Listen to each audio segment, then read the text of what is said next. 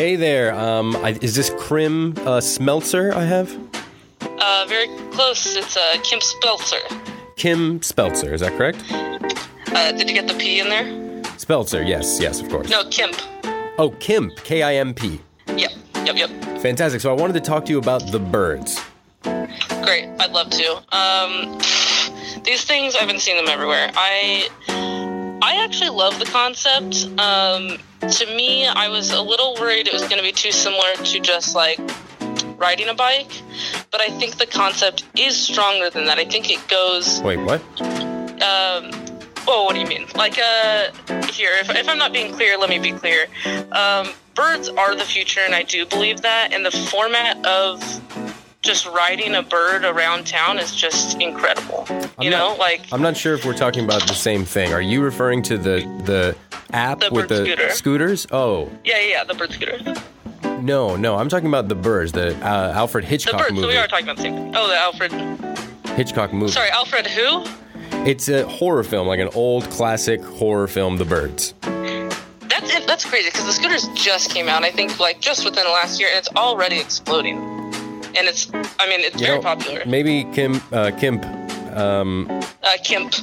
Let's just do this another time. I don't know. I'm sorry. We could do it another time, but while I have you, can I just ask you a few questions? Oh, yeah, no, always. You know I'm an open book. When all the scooters are just lined up, like there's just 10 of them, and everyone's riding, and everyone's smiling and laughing, and it's like, this should be on a fucking catalog. Forget it. I really appreciate you talking to us and giving us your insight on the birds. Well, I have to be honest, I found this conversation extremely frustrating. You know what I'm going to do? I'm going to let you take me out to lunch, and... Wow, where do you want to go for lunch? I was thinking Wolfgang Puck. Yeah, that's what I was thinking, too. I'll meet you at Wolfgang Puck half an hour. Great. I'll be there in 20. I'll have to be early. Okay, I'll meet you there in 10. Okay, I'm gonna have to run, but I'll be there in 5. Okay, I'm gonna take a bird scooter. What is that? Forget it.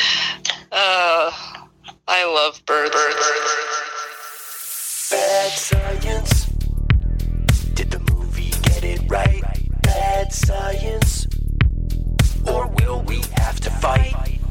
Bad science. All right, everybody, welcome to Bad Science. I'm your host, as usual, Ethan Edinburgh, and I'm here to talk about the classic Hitchcock film, The Birds, from 1963.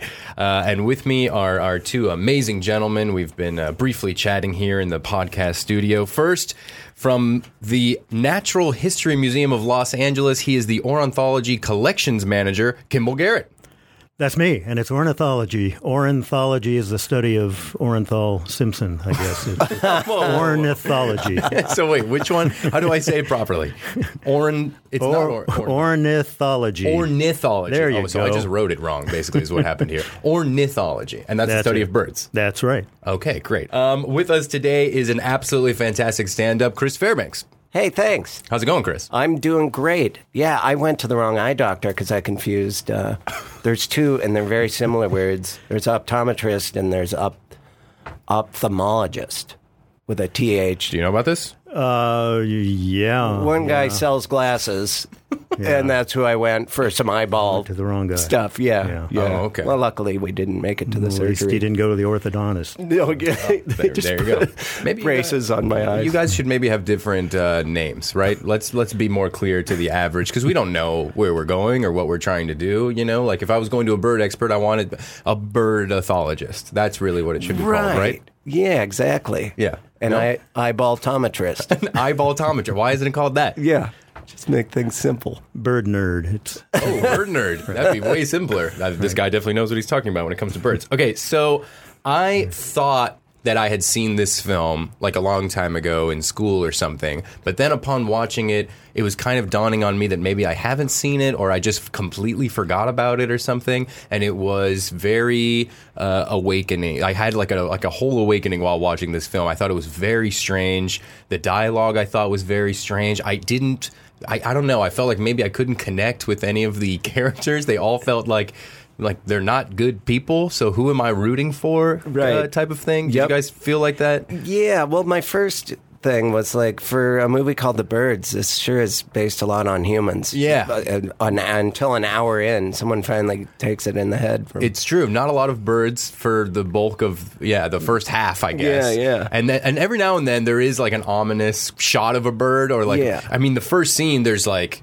very loud bird sounds. It's at a bird pet shop. A pet store. But man, it is mixed. Like they want you to know that there's going to be a lot of bird shrieking. Yeah, the word annoying came up for me. Yeah. It is obvious, right? It is. They did not pull any punches with the bird sounds. Yeah. But I know what you're saying with the language. Like that guy called his mom sweetheart and dear. Mm-hmm. Those two, that stood out to me the most. Well, I want to get into that because I do feel like that was the meaning of the film, was this guy's mom, being like filled with rage or fear that she's going to lose her son and she's going to be all by herself. That he's going to fly the coop or the nest or whatever. There was some symbolism there. Yes, big time. Yeah. But what did you guys think of the movie in general? Did you enjoy the film? Oh boy, I've always had kind of a grudge against the film because people cite it all the time as a reason why they're afraid of birds, or a bird-related event will happen, and they'll inevitably say, just like Hitchcock and the bird. So I can't, unfortunately, as a bird nerd, I can't divorce myself from the bird parts of the movie. And it was really only maybe the second time around I paid much of any attention to the people in the movie. Yeah. When the movie came out, were you a bird person? No, not really, but I don't think I saw it till many years later. Anyway. Sure. Yeah, me too. Okay, me too. But did you, relate with, because it is pretty scary for some of those scenes where there was birds attacking. Did you feel like, I kind of see where people are coming from, it is scary, Well, yeah, it's a horror movie. It was meant to be a horror movie, and it's totally unrealistic, and birds don't do those things, but if it works as a horror movie, that's the whole point, I guess. Yeah, well, but it is based on a real event, right? Like a few years earlier in 1961, I think, I have it here somewhere, that like something happened in Capitola, California. They awoke to sooty shearwaters. Yeah. Okay, let me translate there. Please. In Capitola, California, which is right near Santa Cruz, apparently a large number of sooty shearwaters, which is a seabird normally out over the ocean, kind of invaded this town. They just flew into the town. And I've heard speculation that there could have been some kind of poisoning as a result of domoic acid, which is a continuing problem in our nearshore environment now. It affects sea lions and seabirds. What and is this poisoning? It's essentially an algae or microscopic organism that generates a poison that affects the behavior. It's like mad cow disease for birds, maybe? A little bit. Mad cow for seabirds and sea lions. You would call it angry birds? Yeah. But, this is something that happened to the birds, and maybe they were attracted to the lights of the city at night. It's hard to tell. Okay. You read also there was an event where thousands of sparrows came down a chimney down in San Diego right before then and Whoa, really? Filled up the house. And first of all, they wouldn't have been sparrows. They probably would have been swifts, which are migrating birds, which roost in chimneys. And every once in a while, instead of going back out the chimney, they go down the bottom and get into the house. And many times, and that's happened many times recently. And every time there's a newspaper article about it, there's a reference to it's just like Hitchcock and the birds. In their defense, it's always around Christmas time. That's right. Actually, it's in spring and fall. Oh, is it? Man. Birds need to get science calendars. Ruins everything, doesn't it? That's right. Well, what about you always hear about birds when they single you out and recognize you, and if you wrong them, they'll poop on your car. How much truth is there to that? Yeah, great question. The most common way in which birds single people out, and you see there's YouTube videos right and left about this, is when you're walking near a bird's nest and it's a particularly defensive kind of bird, like a mockingbird or a brewer's blackbird or even certain hawks and things, and they'll dive bomb something they perceive as an intruder, and people take it personally, but it's just because they're walking past the nest, and they'll peck you on the head, and this happens, and you can watch a million videos like this, but it gets a little scary when it's a big hawk or something. We get Cooper's hawks nesting in our cities, and if they're nesting near you, they might do a little dive bomb here and there. And I love that you keep saying that's a little bomb. spooky. Like, that's the scientific term. I think it is, right? That's he's saying it. Certainly what they do. One time I had a separated shoulder, and I was waiting for it to repair. They just put it in a sling, and you have to wait for it to heal. There isn't a surgery for it, and I was it was really weak, and I was weaning myself off the sling and going on these walks where I just do these arm exercises, even though people could see me. And a bird flew out of a tree, and this had never happened before, and he hit my hair, and when I flinched, it wasn't the bird's fault, but I flinched and like tore ligaments. I had shoulder? It was awful. Man. Yeah, it was amazing. So, yeah, like in a case like that, you think it's because you were like signaling it somehow? Does that make sense? Or just a random occurrence? Or maybe, like you said, I was going by the nest. It probably had a nest nearby. Yeah. Birds get very defensive around a nest when there's eggs, and especially young in the nest. Whoa. Yeah, but how could you even tell, though, that there's a nest nearby? Right. Because the bird flies down and pecks you on the head. Yeah, that's how you know. That's a good warning, I guess. Sure. You shouldn't have walked there. Oh, man. So have you ever been attacked by a bird? Do you know somebody that has? Do people come into the museum and say, hey, what the hell's going on with this hawk dive bombing me? Yeah, no, we right at the Natural History Museum this spring, there was a mockingbird nesting right near our outdoor ticket booth, and it would dive down on people and kind of spook them, if not peck them. And we made a little signage about it. We thought it was an educational learning experience. Sure. I've done some work in seabird colonies where it's not just one bird at a nest, but it may be a colony of 10 or 50 or 10,000 or whatever, and they'll do the same thing. So you got to be careful. Hard hat comes in handy. Yeah, right. A hard hat, just in case there's birds nesting nearby with their To kids. be safe, get a job with the city. Yeah, exactly. Become a construction. Okay, so I thought this would be fun because many people listening might have not seen the film, right? Or maybe they saw it a long time ago like me and just don't remember. And Right. so I thought maybe one of you or both of you or all three of us could try and maybe sum up what's happening in the movie in Sure. like the first, because the first 15, 20 minutes of the movie, to me at least, were very, a little bit confusing. I wasn't sure if I was rooting for someone, like I said, or what the goal was here. So I'll start you guys off and say that the movie starts with Melanie, and she's walking, young, maybe 20s, early 30s woman that is dressed very nicely, and she's walking into a pet store to get two birds. Do you know what type of bird? I don't remember. I think she asked about mynas because they said, they hadn't come in from India yet or something. I heard it was, something with an M. I don't remember what it was, but... Right, but Okay. then they get interested in the lovebirds. Right. So this guy comes in, and she's automatically seduced by this guy. Yeah, right. yeah. She's just I'm trying to do whatever she can to like get into conversation with him because he first. We don't know this at first, but he tricks her into thinking that he's just an average customer looking for birds and doesn't know who she is, when in fact he does know who He she knows is. her from her famous Right. pranks. Right. She apparently is a YouTube star with the in 63. She broke a window. She did that fountain business. She jumped in a fountain. And he's a lawyer. of She's a course. regular Ashton Kutcher.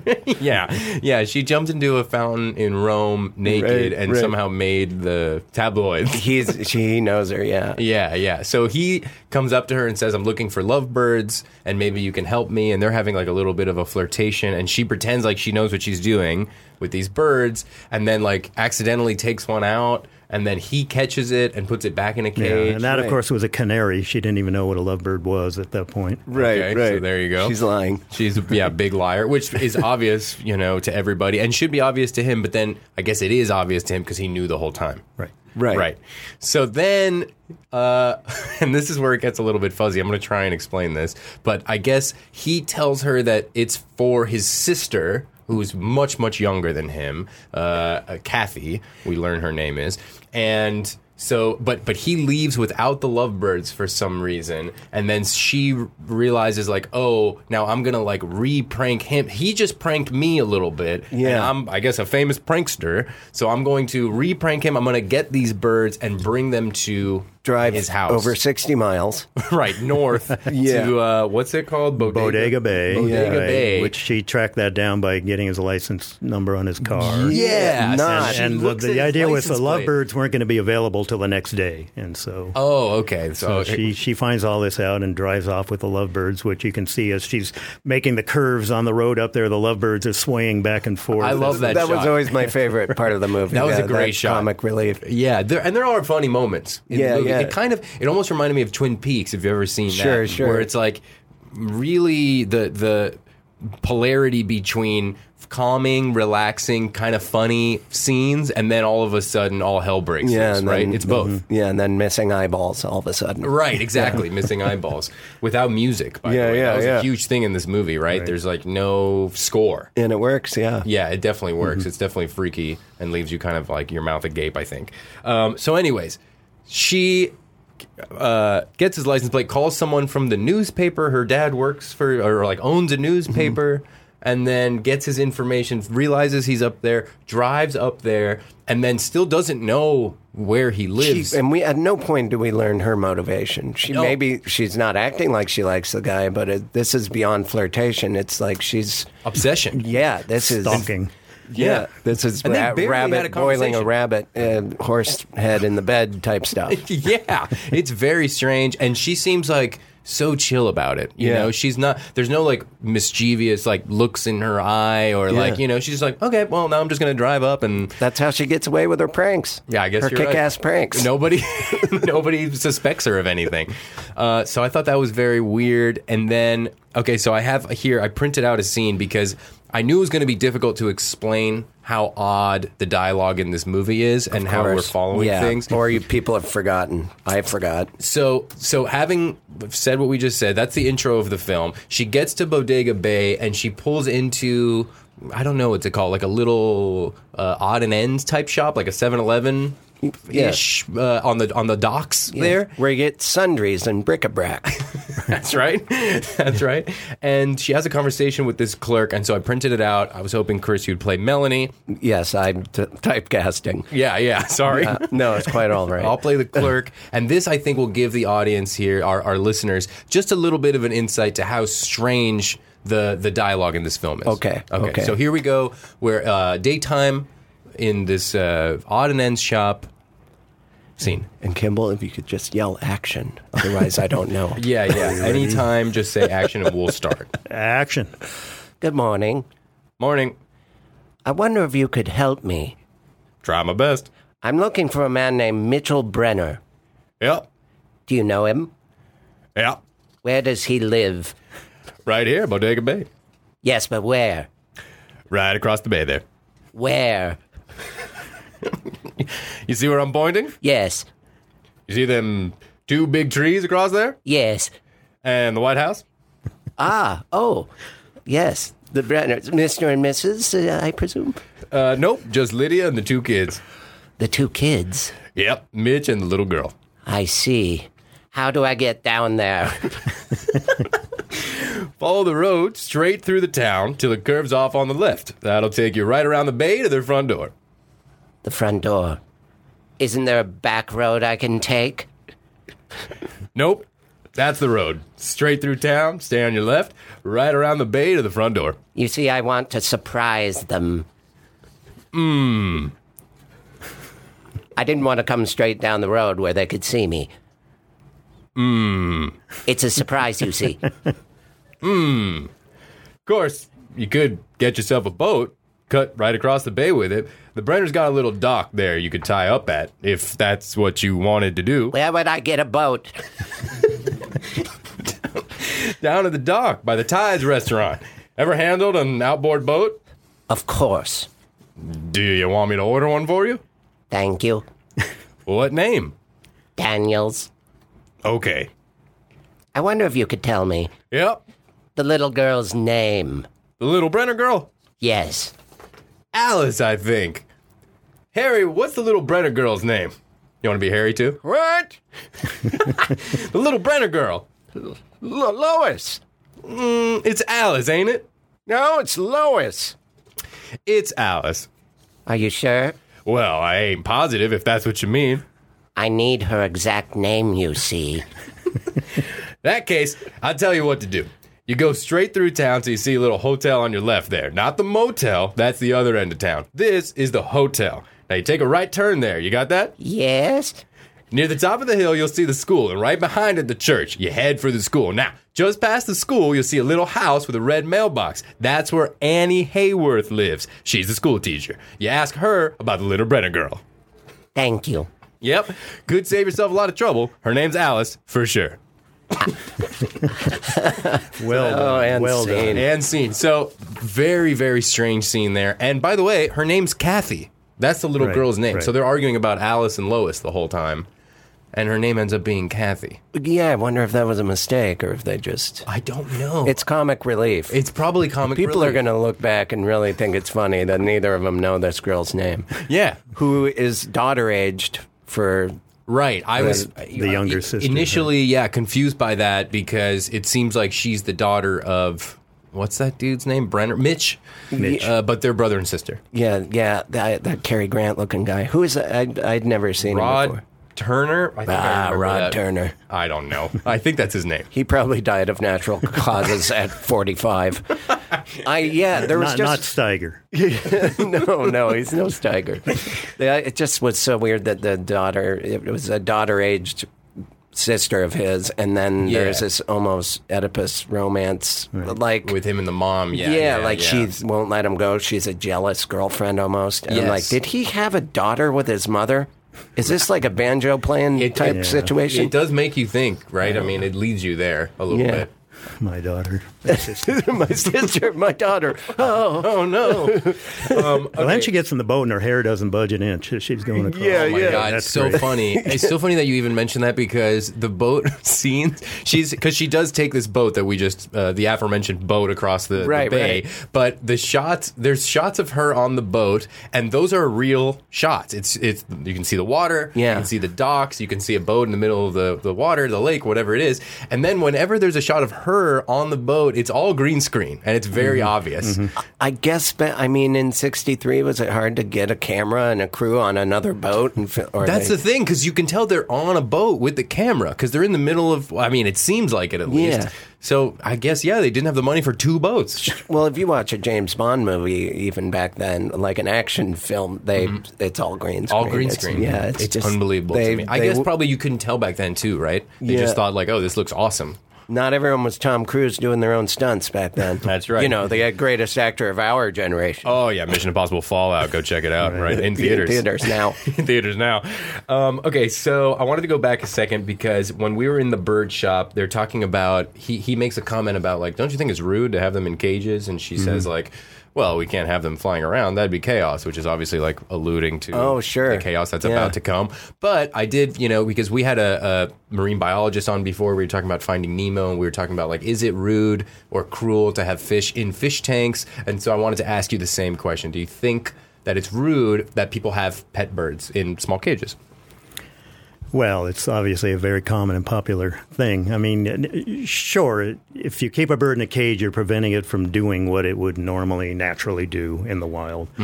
Most of the birds you saw in that pet shop scene are birds that are bred in captivity. They've never known life outside of a cage, nor have their parents and generations prior to that. Not all of them. I mean, there were toucans. There were all sorts of things. Right. Is it legal to have a toucan? Well, legalities have changed a fair bit since then, which is a really interesting thing we can maybe talk about later is how do they get all these birds to film? Because they still had to go satisfy the conditions of permits from U.S. Fish and Wildlife Service and things like that. But in terms of cage birds, we've cracked down quite a bit since especially the early 1990s, early to mid-90s on importation of birds from the wild for pets and things like that. So it's kind of nowadays, I would say, if you're going to have a bird in a cage, limit it to these handful of species that are captive bred and so on. Gotcha. So you don't want to take a wild bird and put them in a cage? Well, I mean, you could.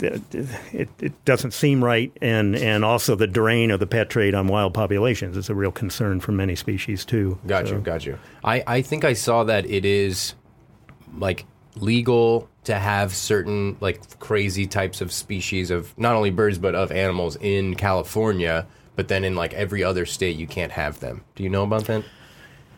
Well, there are, things like, not that they're birds, but ferrets, for example, are popular cage or popular pet mammals in some areas, but they're banned in California. Oh, okay. So sometimes it's the other way around. Okay. Ironically, if you look at a lot of commercials and things, to get around the laws that protect native birds in North America, the Migratory Bird Treaty Act, they actually get birds from other parts of the world to use in the commercials. Like instead of getting a native crow or something, they'll have some pied crow from Africa or something like that. Whoa. So it's funny how they try to get around some of these wildlife regulations. Got you. Okay.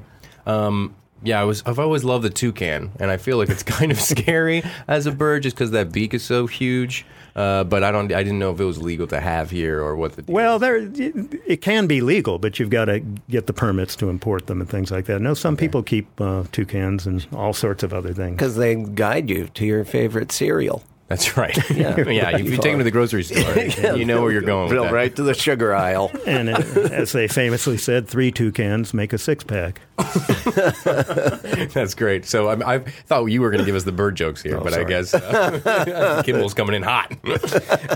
Okay, so he mentions molting also in this scene. Mm-hmm. And so if you could tell us what molting is and if you can tell when birds are molting and what that means. All right, so birds are covered in feathers. Feathers perform all sorts of functions for birds, thermoregulation, flight, signaling, color, camouflage, whatever. So it's important to have a good set of feathers. Okay. And they don't last forever, so birds will molt, meaning drop old feathers and grow in new ones.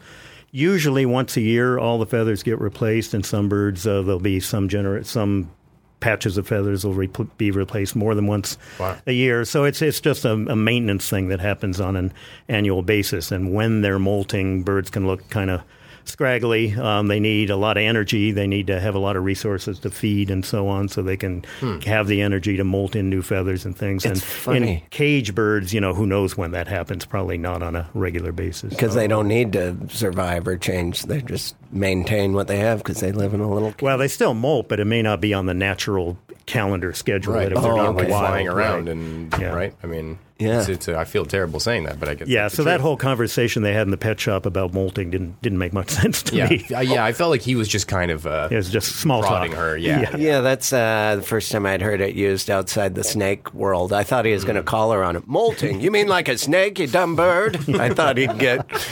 You dumb bird. I thought that he was going to call her out on it, but that's what it's called, I guess. Yeah, and that is a slang for women, right? That's Yeah, a British sure, thing. sure. Yeah, so to call women birds like that. Yeah, which a lot of people, I think that led to a lot of people thinking that was the analogy of the film, was that the bird attacks, or I guess just the birds in general symbolized the women in the film. But I don't know. While I was watching it, I really felt like it was the mom that really was controlling. It felt like every time that something happened with her, where she was losing grasp, right, of her son, a bird would hit a wall, or you know what I mean, an attack would start. Or hit the house of his ex-girlfriend who lives down the road. Yes. That was another weird... Yeah. If you look, that scene is pretty So cool. much jealousy. That's one of the cool scenes, because if you're just watching it without any context, it seems so random and ridiculous, especially with all this dialogue. It's mayhem to me. But in that scene, that's a really cool moment, because she's deciding whether or not she's going to go back there or if she's going to go to San Francisco. And she says, I don't know, what do you think? Should I go? And the ex-girlfriend's like, do you want to go? She's like, yeah, I do. And she's like, okay, then go. And then boom. A bird hits the door. Yeah, that was I'll cool. come with you to the party. I know what kind of casserole he likes, because we used to have sex, you see.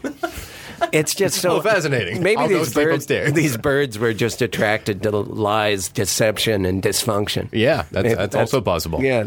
Okay, sweet. So they also mentioned keeping species separate in that scene. Every cage has just one species of bird, and that if I don't remember why, but he said you don't want to mix them because whatever. Right. So what's up with that? Yeah, are there any truth? Well, I mean, you don't want to put a prey species in with a predator and obvious things like that. Okay. Hard to say in a pet shop.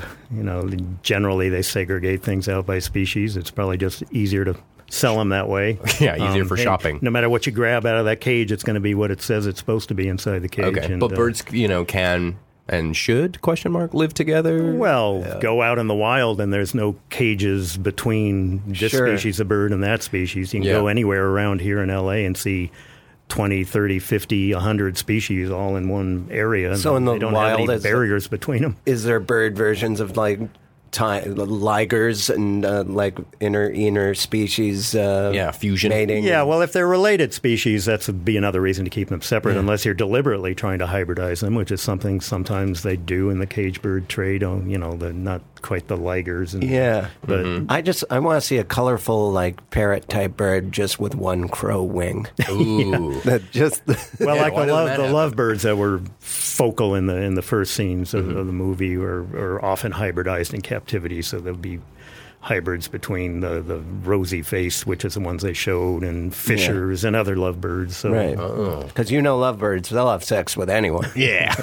I mean, they were called whorebirds first. Yeah. to People change. thought that was harsh. People Yeah, thought that was harsh. and it is. It is. It is You harsh. shouldn't. It's not the right language. Okay, there's they have this another ridiculous scene, which unfortunately I didn't print out the script of, but they're all in a restaurant. You were talking about it a little bit before we started, where all of these there's like a bunch of characters that get introduced all at once. It's like this like old lady who is I don't want to get this wrong. Ornithologist. Ornithologist, and which is so funny that she comes into the movie and has all this bird knowledge. Yeah. And then there's like a guy who's like a drunk but like a religious figure. He talks about the Bible, and so Yeah, he's got the Bible memorized. yeah, he starts spouting off that this is like the apocalypse, basically. He does that anytime you give him whiskey, though, probably. Yeah, come on. That guy's, George is just doing that all the time. They talk about the difference between blackbirds and crows in that scene. So could you tell us the difference between blackbirds and crows? Well, crows are birds that are black. Blackbirds, true blackbirds, at least in North America, are in an entirely different family. So the grackles, the brewer's blackbirds, red-winged blackbirds, things like that. Okay. There weren't too many of those in the film. So the big blackbirds that were so prevalent and so nasty in the film were crows and ravens. In fact, most of them in the close-up scene were ravens. And apparently, they again had to get permits to trap these, and they were issued very generous permits to trap huge numbers. Ravens aren't that common, right? Unless Well, you're Edgar Allan Poe. Yeah, they're not in Bodega Bay. No, Right. They're scarce there. Crows are probably not even that common right there. So, yeah, in terms of bird distribution, everything was kind of unrealistic, although the gulls were, by and large, the proper species. But most of the gull scenes were filmed by just filming them at a garbage dump where there are huge swarms of them, and you could put out food right where the poor, person about to be pecked, the gullible person, I guess. Once you're face down, they go after your neck. And they just film that and then superimpose that on the scene with the people. So the gulls, that's why they call it gullible. The gulls were Western gulls, California gulls, things that you would see in Bodega Bay. The huge flocks of crows and ravens, which happen in some areas, especially crows, which can get into giant roosts. Now, that wouldn't have happened to Bodega Bay. Giant what, by the way? What's the plural? Roosts, where they gather together to spend the night. Okay, sure. I when I lived in Texas, I became quickly familiar with the grackle. You mentioned the grackle, which looks like a crow, right? Yeah, they're more slender with a longer tail, but again, very different family. They are able to make they made like 15 different sounds. It sounds like an old car alarm. I wanted to dissect one and just find a battery inside. They don't seem like real bird. They chirp and then go. Oh, they make the weirdest mechanical noises. It was when I first moved there. I lived there for like 5 years. That's where I started doing stand up. And then I thought there was crows. I'm like, I'll get used to this place. And then you hear them, and it's like, oh, it sounds like a coffee grinder. And then they chirp, and then they do this weird whirring thing, and then every town square, every Zocalo in Mexico has huge numbers of grackles that gather there, and that you hear that sound just everywhere. It's an amazing variety of noises. Yeah, why? I mean, I assume there's always a point to making these sounds, right? Like a mockingbird mocks a different bird to some survival point, I presume. So why make this, I don't know, car sound? Yeah, well, a lot of birds that gather in huge flocks, social birds, make a lot of noise. Certainly parrots do that, grackles, crows, and it's just flock cohesion. It's saying, hey, I'm here, I'm over here, we'll come over here, hey, how you doing, how was your day, that kind of thing. And they just make a lot of noise. Why the, repetition, imitation of sounds, like, parrots that will talk to their owner and say, I want a cracker or whatever. Yeah, well, mimicry, I mean, you mentioned mockingbirds, and there's all sorts of sort of theories about mimicry and why birds do it. And it's just not just mockingbirds, starlings, goldfinches, all sorts of birds do that. And it makes your song repertoire more varied and more robust, which apparently is sort of a status symbol. Hey, I'm more experienced. I've heard more birds than you and incorporated those into my song. I've got a great territory. Come mate with me, that kind of thing. Wow. That makes sense. It has to do with dominance and that sort of thing. Great. So has there ever been a bird like that, a parrot or a cockatoo or something, that solved a crime by, they're like, well, we don't, there's the murder weapon, and then the bird goes, Gerald, put down the knife, Brock. And then they're like, well, let's bring this bird into the courtroom. Am I talking, is this weird? Is this weird for me to talk about? I think that sounds accurate. I want to know if a bird ever solved a murder. Yes. What's the closest we got to that, Kimball? Who would debate, bring someone like you in there? He's like, the only reason he'd be saying that is if he heard it. So Gerald stabbed his wife with a knife. Yeah. I'm sure it's been tried. I don't know. I'd have to go through the archives. Okay, well, listen, let's take a break. You go through the archives.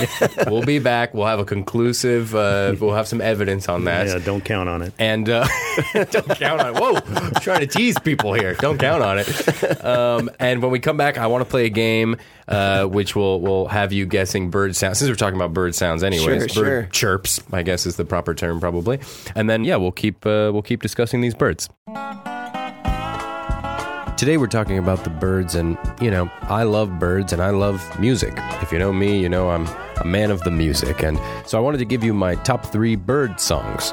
Blackbird, of course, by the Beatles, probably the best bird song, maybe any song. I'm Like a Bird, Nelly Furtado, of course, have to include.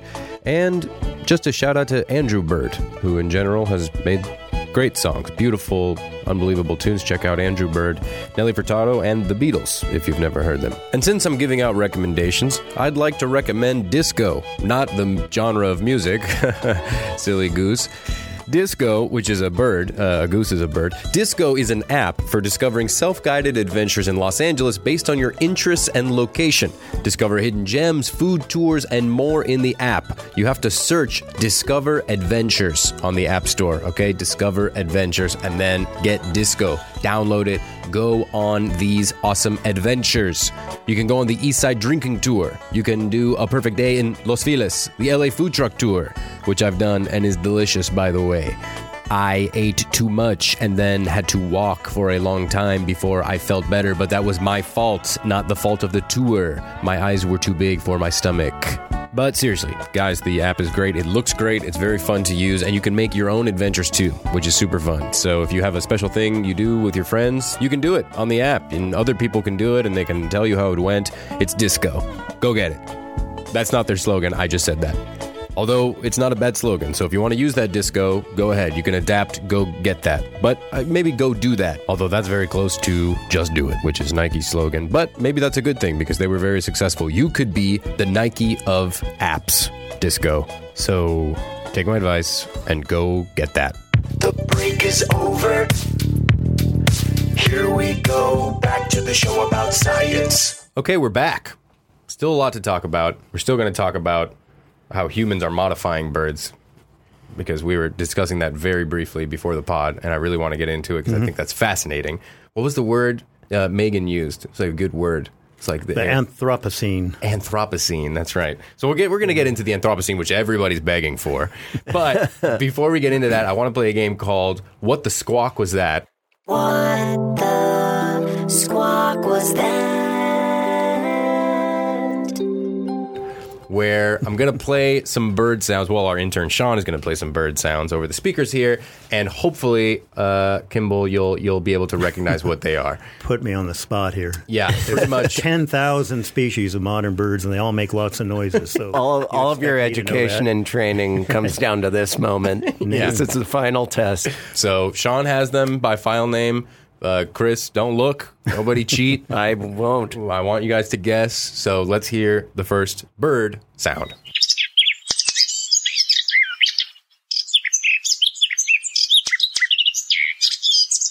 Okay. To me, generic bird. Yeah, well, it's not North American. Ooh. It doesn't sound like it. I love that he's already, getting closer to what it is.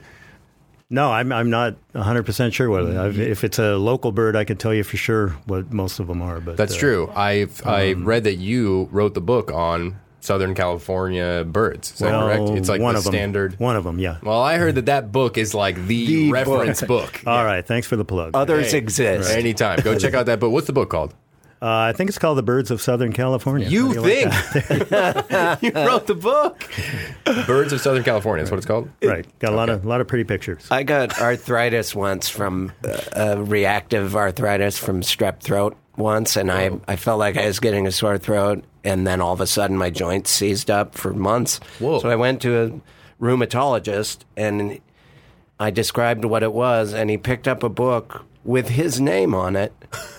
And he said, "Oh, here it is. Streptococcal reactive arthritis. Yeah, it exists." I'm like, "Isn't that your name on the book?" Well, you know, after you write the book, you don't read them. Yeah, you can then forget the information. Yeah, No, it's like taking funny. a test. Yeah, Well, now yeah. I'm done with that crap. Oh, you're right. I did write this. Huh. I don't know. I should know what that is, but I don't. It sounds like some European songbird or something. Okay. Chris, you want Do we to... ever get an answer? It sounded to me like a robin. Okay. And what do we got? No, not a robin. Black cap. It's a black cap. Okay, Does that so make that's sense? one of the European Old World warblers. Okay, great. Oh, So I'm going to give you that one. Sylvia atricephala. What? Whoa. Oh, the scientific name. Oh, wow. What's the Okay. scientific name? You've redeemed yourself. Yeah, big time. I was giving him the point regardless, but that Sylvia is the genus. There's several related species in Of the genus. And then warblers? atricephala literally means black cap. That's the scientific name of that bird. because it has like black on its So you head. chose all these European birds. I'm not going to know. Okay, fine. To be honest with you, it's all over the place. I just YouTube. Okay, well, there's birds. there's a lot more than European birds that I don't know. Okay, great. So let's find out what the next one is. So far, 1 for 1.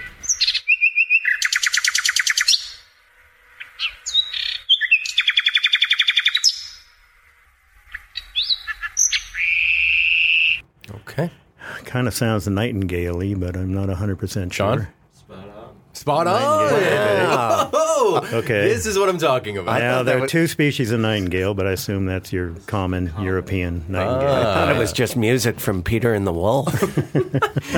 Wait, what's the... There's a common nightingale and a Thrush nightingale, thrush nightingale. right. Whoa. Wow. Very cool. Okay, that was incredibly So at least these are impressive. real bird sounds as opposed to what you hear in the Hitchcock movie. Yes. Right. And speaking to that, by the way, Hitchcock wanted to use a synth for the bird sounds. He used Really? this synth that was made in 1929. It's this huge look. It looks like a crazy what's the steampunk piano basically. Oh, It's this wow. gigantic synth with like metal parts and wires and stuff. And yeah, he didn't want to use bird sounds. He wanted to use this it sounds like tape being rewound manually. Yeah. Yeah, and we all know a crow, and if you can correct me if this sounds like this.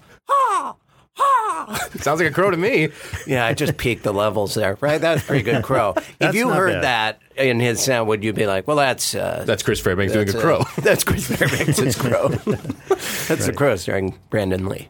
So wait, that's the crowish sound? That was passable, yeah. Passable crow. Well, usually I have more phlegm in my throat. You got to have some. If I okay. drank some milk first. it would've Sean, been get Chris, some milk, and then we'll do another crow imitation. There we go. Now he's got it. Yeah, now. Okay, 2 for 2. No, I didn't get the first one. No, you got the first well, one. you Enough. Okay, I'm judging here. All right. 2 for 2. Let's keep rocking.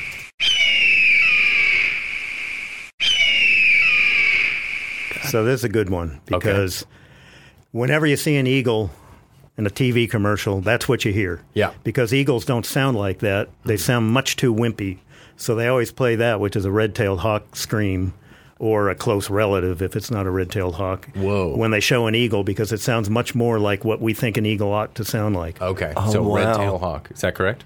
Well, no, you were wrong, and you What? said it was an eagle. I said it was an eagle? What does that mean? It says eagle. Oh, well, that means the internet says it was an eagle. Oh, well, Which- then it must be. A red-tailed hawk. It's a red-tailed No, hawk. I think you're right. They probably, took it from some... I mean, this is the internet we're talking about here. Yeah, so they yeah. don't know what the hell they're doing. But I think that just speaks to your point, that people think that's what an eagle sounds like. Exactly. Wow. Okay. So, but it's actually That's a red-tailed hawk. what kind of sound? Because we're not going to have an eagle now. What an eagle make? Oh, Wow. Really? high-pitched cackling and whistling. It doesn't sound like an eagle should. Oh, wow. I It depends on the kind of eagle, too. But okay. First of all, just because you made that sound, you get 100% on this test. That was unbelievably That was extra impressive. credit. I love that. Early extra credit. So good, so adorable. And now, yeah, I kind of have like a new thought on eagles, right? Like now to me, eagles seem like a lot cuter than before. I thought they were like fierce predators. I mean, maybe they still are predators, but yeah, if you were a rabbit, you wouldn't think they were so cute. okay. Or our president. Remember that eagle attacking Trump? That was great. Yeah, sometimes I should've just watch that when I'm in a bad mood. All right, let's hear the fourth one. That's Speaking definitely of 3-3. Speaking of good one. Oh, here we go. More bird jokes. I knew they were coming.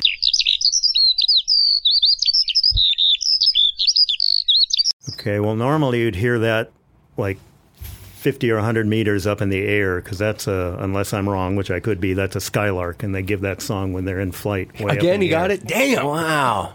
It's Yes. also the first Buick I owned. Yeah, Skylark. there it Yeah, is. yeah. Pretty- Right, and how right. many Buicks have you owned since then? I had a Skyhawk. I had a Skylark. For a while, I don't know what kind of Buick, but we called that the Deer Slayer. Deer Slayer. For personal reasons. Yeah, because that was also the name of your metal band. Yeah, yeah. Well, There's it actually is a now. bird named after Buick. There's the Buick's wren, which is Oh, wow. spelled differently and named after an ornithologist named Buick. But Whoa. Oh, wow. Interesting. Okay, cool. So, okay, that was a skylark, which seems to have a lot to say. They were yeah, very... they can sing for minutes on end up in the air. So they're in habitats that don't have a lot of trees. So if you want to broadcast your song and proclaim your territory and all that, there's not like a treetop to sit on. So they just like various kinds of birds, including many larks. They give that song when they're up in the air, Wow. and they'll do it for Fascinating. minutes on end. Okay, great. Oh, that was real. They really don't take a breath. I thought that was looped. No, birds, actually the respiratory system of birds is kind of interesting because they have a one-way flow through the lung. The air goes into air sacs and then comes out the lung in a one-way flow, and so they can keep that voice sustained Whoa. pretty much. Wait, what do you mean one-way Wow. flow? Like they're inhaling Well, while when we exhaling? breathe, we breathe in and back out through the same tubes, Right. basically. So they breathe in through the trachea Okay. and the bronchi, but then it goes into these air sacs and basically flows one way through where the gas exchange occurs, and the air comes back out. So that's there's part of it's two ways, but through the lung itself, instead of in and out where they have to kind of stop and take a breath, they can sustain. Whoa. Plus, they have the voice-producing mechanism. I'm probably getting too technical No, here. I but love it. The syrinx, which produces the voice of birds, is right at the junction of the trachea and the bronchi. So the syrinx can incorporate not only the bottom of the trachea, but both arms of the bronchi, and they can produce different sounds out of each of the bronchi. So they can produce harmonics and competing or noises that, kind of pile on each other. As Like they're simultaneous? singing. Yeah. No. So, Oh, wow. Is that also that breathing ability, why they can fly across the earth without resting? well, efficient respiration is pretty important for flight. Yeah, Sure, so it sure. allows sustained flight and all the, the metabolic and energetic needs of flight. But Wow. Yeah. Fascinating. Unbelievable.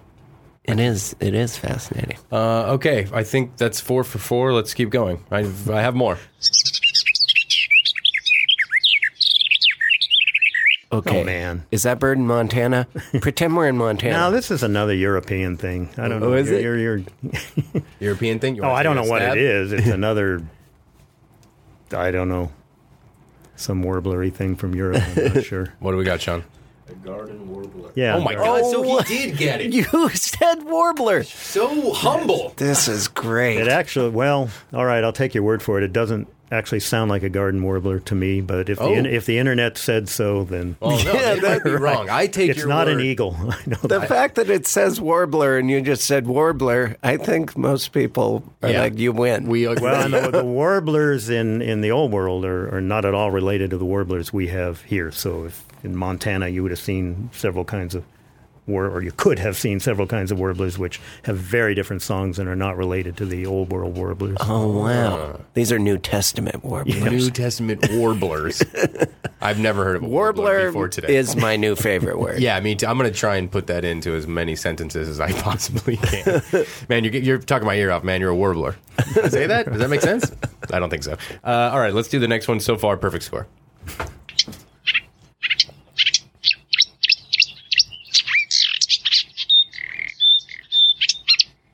Wow. Man, you need a different folder with songs from some different part of the world. I don't know. Again, it sounds like maybe one of the reed warblers or some other warbler from Europe. But no. What do we got, Sean? It's a marsh warbler. Marsh warbler. Okay, marsh warbler, reed warbler. I'm still giving it to you because it's a damn warbler. And there's a lot of reeds out in the marsh. Yeah, well, they're So- close. They're closely related, and I just don't know those birds Wow. because they're half a world away. So cool. Unbelievable. All right, keep it moving, Sean.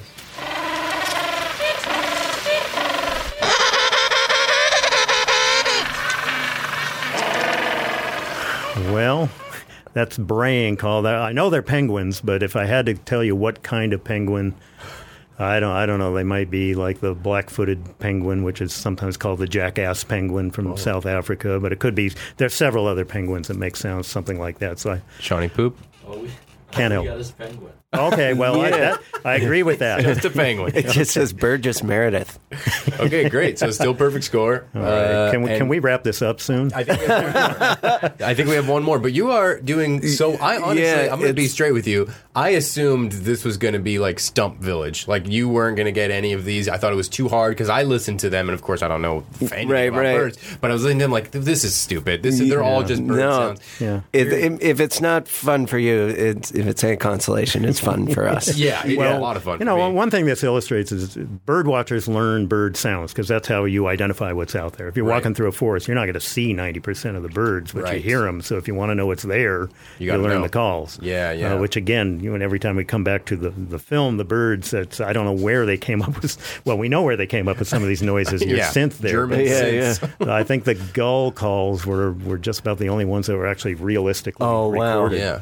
And you seem to have a pretty good ability to recreate the call. Is that something like as a bird watcher you try to do the call to get them to come near you? You can do that. Okay. Yeah. I'm not. I can imitate some kinds of birds, but I should have had no you- way I can imitate others. I should have had you imitate all of these birds instead of playing them. That would have been great. Okay, I think we have one more. Is that correct? We got a bunch more, but I'll play. Oh, really? Okay, well, give me the last one. That's the foghorn at the mouth of Bodega Bay. It's actually pretty close. Chris, you have a guess on that one? I mean, trumpet?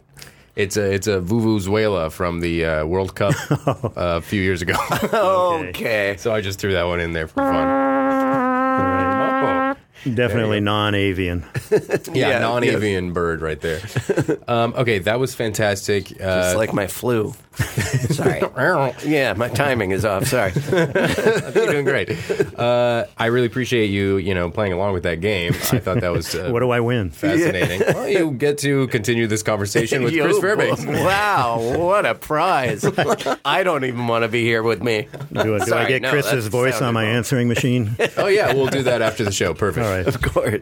Okay, so during the filming, I was wondering what happened exactly. Like if it was so I read that they started making artificial birds, like mechanical birds, to use in the movie, and they spent like $200,000, which back in '63 is probably God knows how much Yeah. money, millions of dollars. And then they didn't end up using them, or they only used like a couple because they looked like garbage. They looked phony. Yeah, they looked really silly. Apparently, they just like built all these mechanical birds and Yeah. didn't use them. They did use a few. There's a Yeah. couple scenes where people are being pecked, and you can just see it's obvious, Right. mechanical animatronic bird Yeah. or whatever. Yeah, A lousy one. which I Right. thought was really funny. And then, but they did use actual birds, and to the point of tormenting Tippy. What's her name? Hedron. Hedron. right. Hedron. Hedron. Okay, so there's a scene where she walks into the attic, right, and there's a ton of birds. and they all attack her, and that scene took like 5 days to film, and she like completely lost it after those 5 days, because I guess it was all building up, and then by the last day, like some actual birds started like pecking at her and she couldn't handle it. So they told her that they were going to use fake birds, and then on the day of the first day of shooting, someone went up to her and she said, mumbled to her, we're going to use real birds. And she was like, what do you mean? She's like, yeah, they have all these birds up there that they're just going to be throwing like ravens and crows at you, so you got to just deal with it, I guess. She was like, oh shit. And that's basically what happened. They just were taking risks. They just started throwing birds at her that were supposed to be, trained to like come at her and come back. But, I mean, I don't know if you have experience training birds, but supposedly it was very difficult to orchestrate. Yeah. No, most of those things can't be trained. They tried. They had to train them, like when the scene where they're sitting on the jungle gym out in the schoolyard and all that.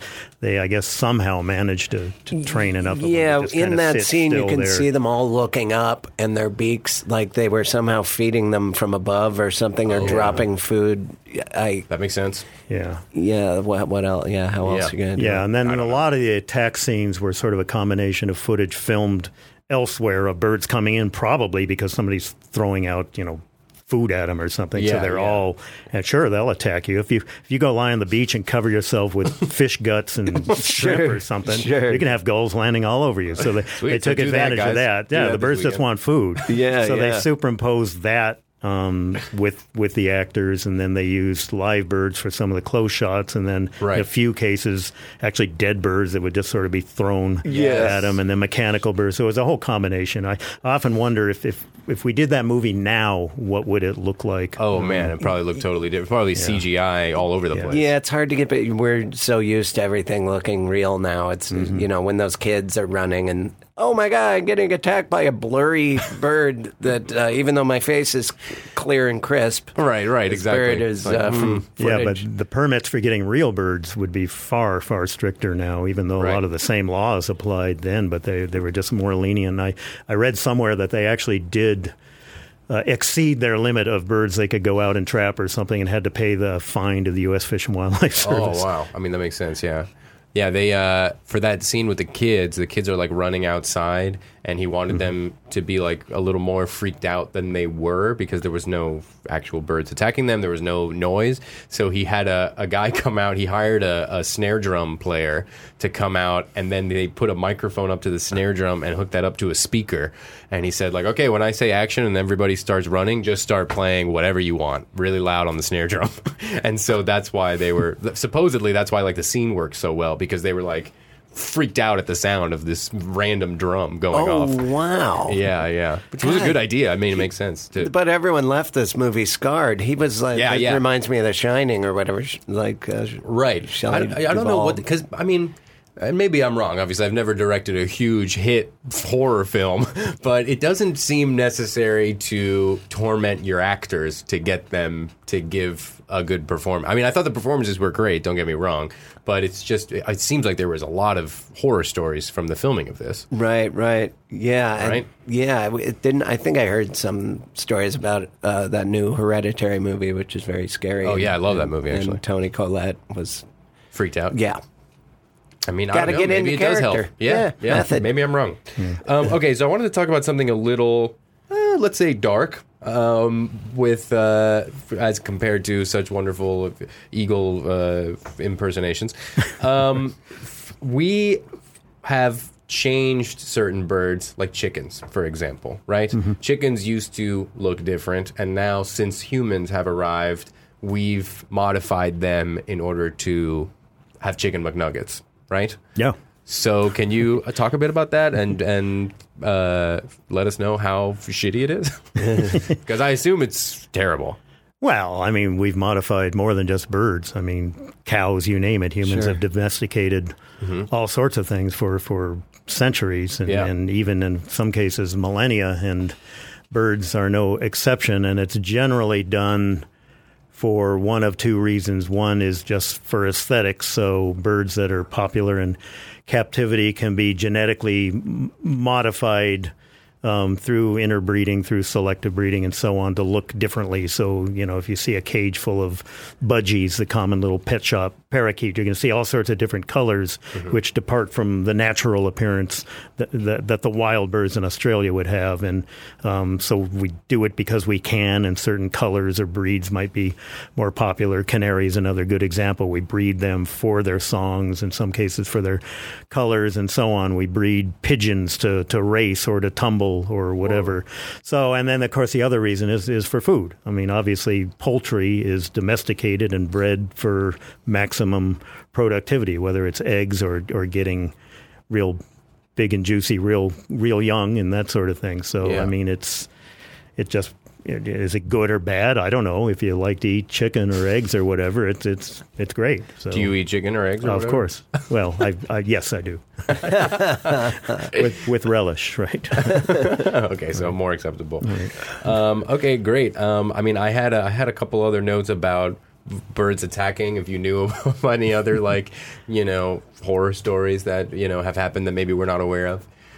Yeah. Well, again, when there are instances of people at least perceiving that they're being attacked by birds, it's usually, as we talked about before, something involved with the nesting cycle and the birds protecting their nest, protecting their young. Okay, so there's no ancient historical event that wiped out half of Rome. No, I mean, there are certain cases, and I don't know how well documented many of these are, where because of some environmental conditions or disease, birds end up behaving as they wouldn't normally, and there may be large numbers that encounter people who wouldn't normally be in a city or whatever, like the shearwaters in Santa Cruz or whatever, that, again, people might perceive as an attack. There was an event this spring. They had an outdoor graduation ceremony at Pepperdine up in Malibu, out on the big lawn there, and they had hundreds of thousands of people there for the ceremony.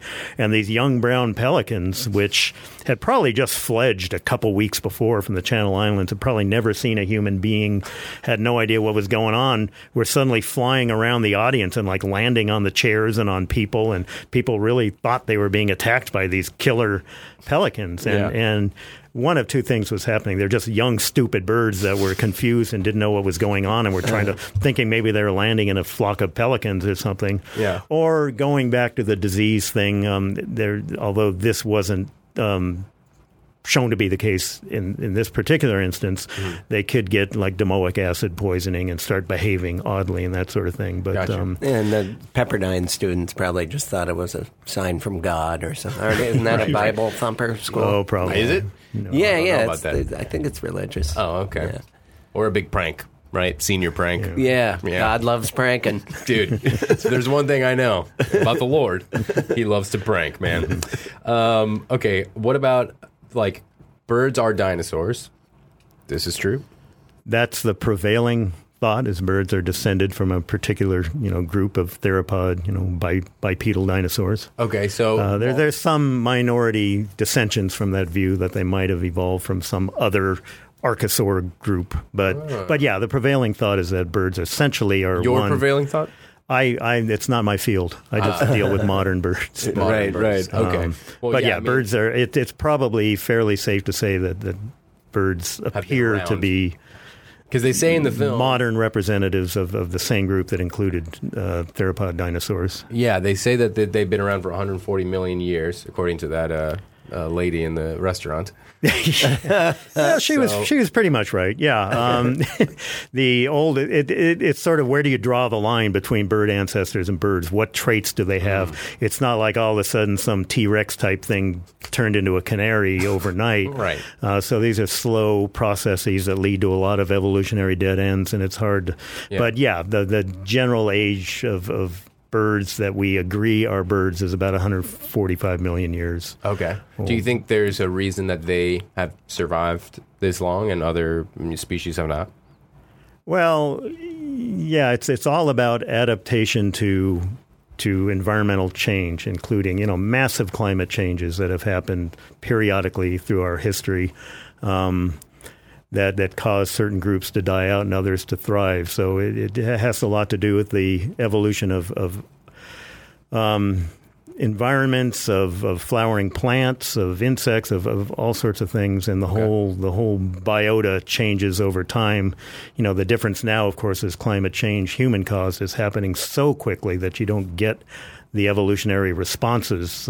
Basically, things are pretty much dying out. I don't believe in that. You don't? Okay, well.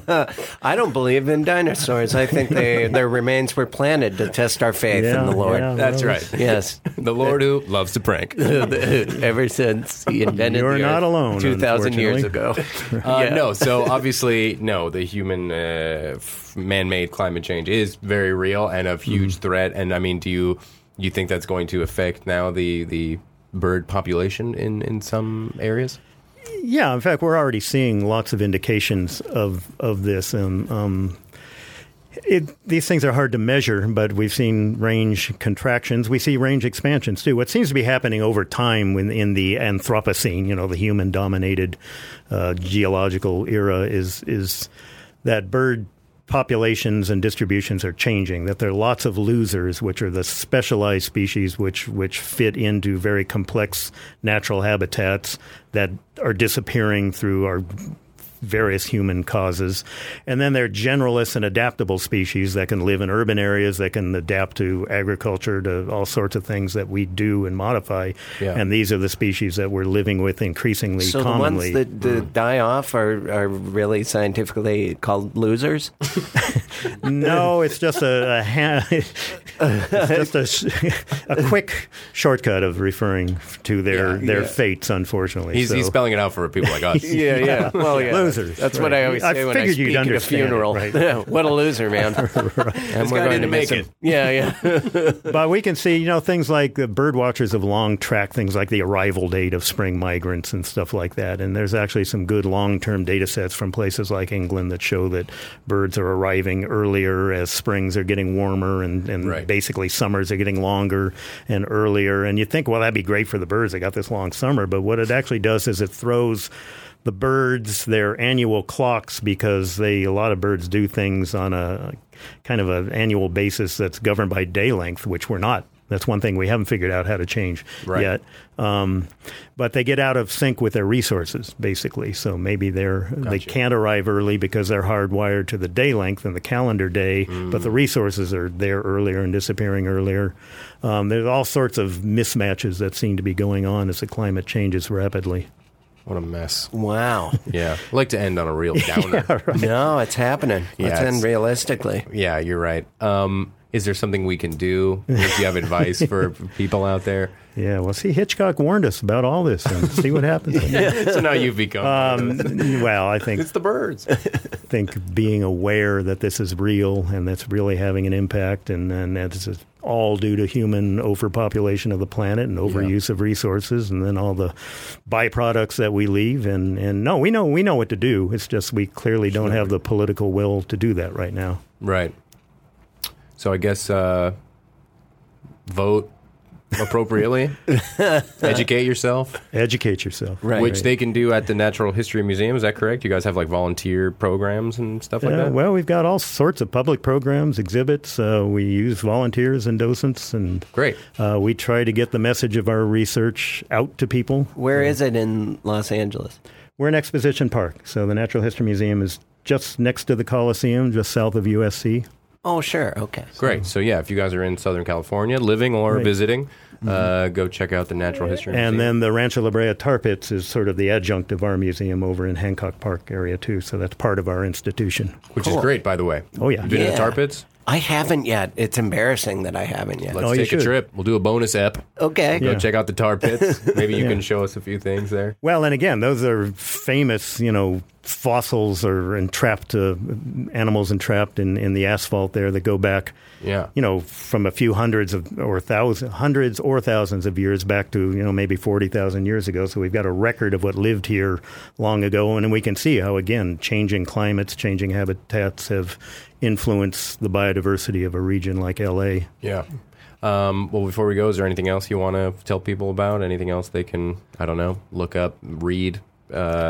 What bird they should own, Just go out and enjoy birds. We have, I like to tell people this, there are more species of wild birds in Los Angeles County than any other county in the entire United States. So we've got the diversity here. Whoa. Just go out to a natural habitat, a park, a city park, your backyard, anywhere. There's biodiversity everywhere. And, of course, not just birds, but everything. Wow. So go out, learn about it, Why enjoy it. is that? Why here do we have such diversity? Partly because of habitat diversity. LA County has got a 10,000-foot mountain range. It's got a desert. It's got forests, woodlands, coastal areas, That's seacoast. why Hollywood's here, too. Yeah. Because they're like, So we good. can emulate any part of the world. That was originally why. That's cool. That's a smart move. Yeah. It worked. It is kind of, I have nothing to say. Everyone's looking at me. Oh, Lord. Now I feel like a loser. No, you're very much a winner. I think we're all winners here today. I think everyone listening, if you're still with us, then you've won as well.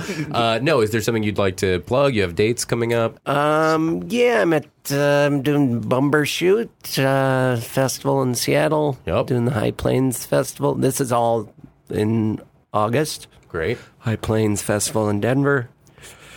Doing the Burbank Festival, which is located in Burbank. Burbank, right? Didn't know about that. And the festival in Boise in September, Boise, Idaho. Very cool. Where can people find more information on ChrisFairbanks.com. ChrisFairbanks.com, everybody, spelled the way you think. Yes. Great. Well, thank you both for being here. I hope you have a good time.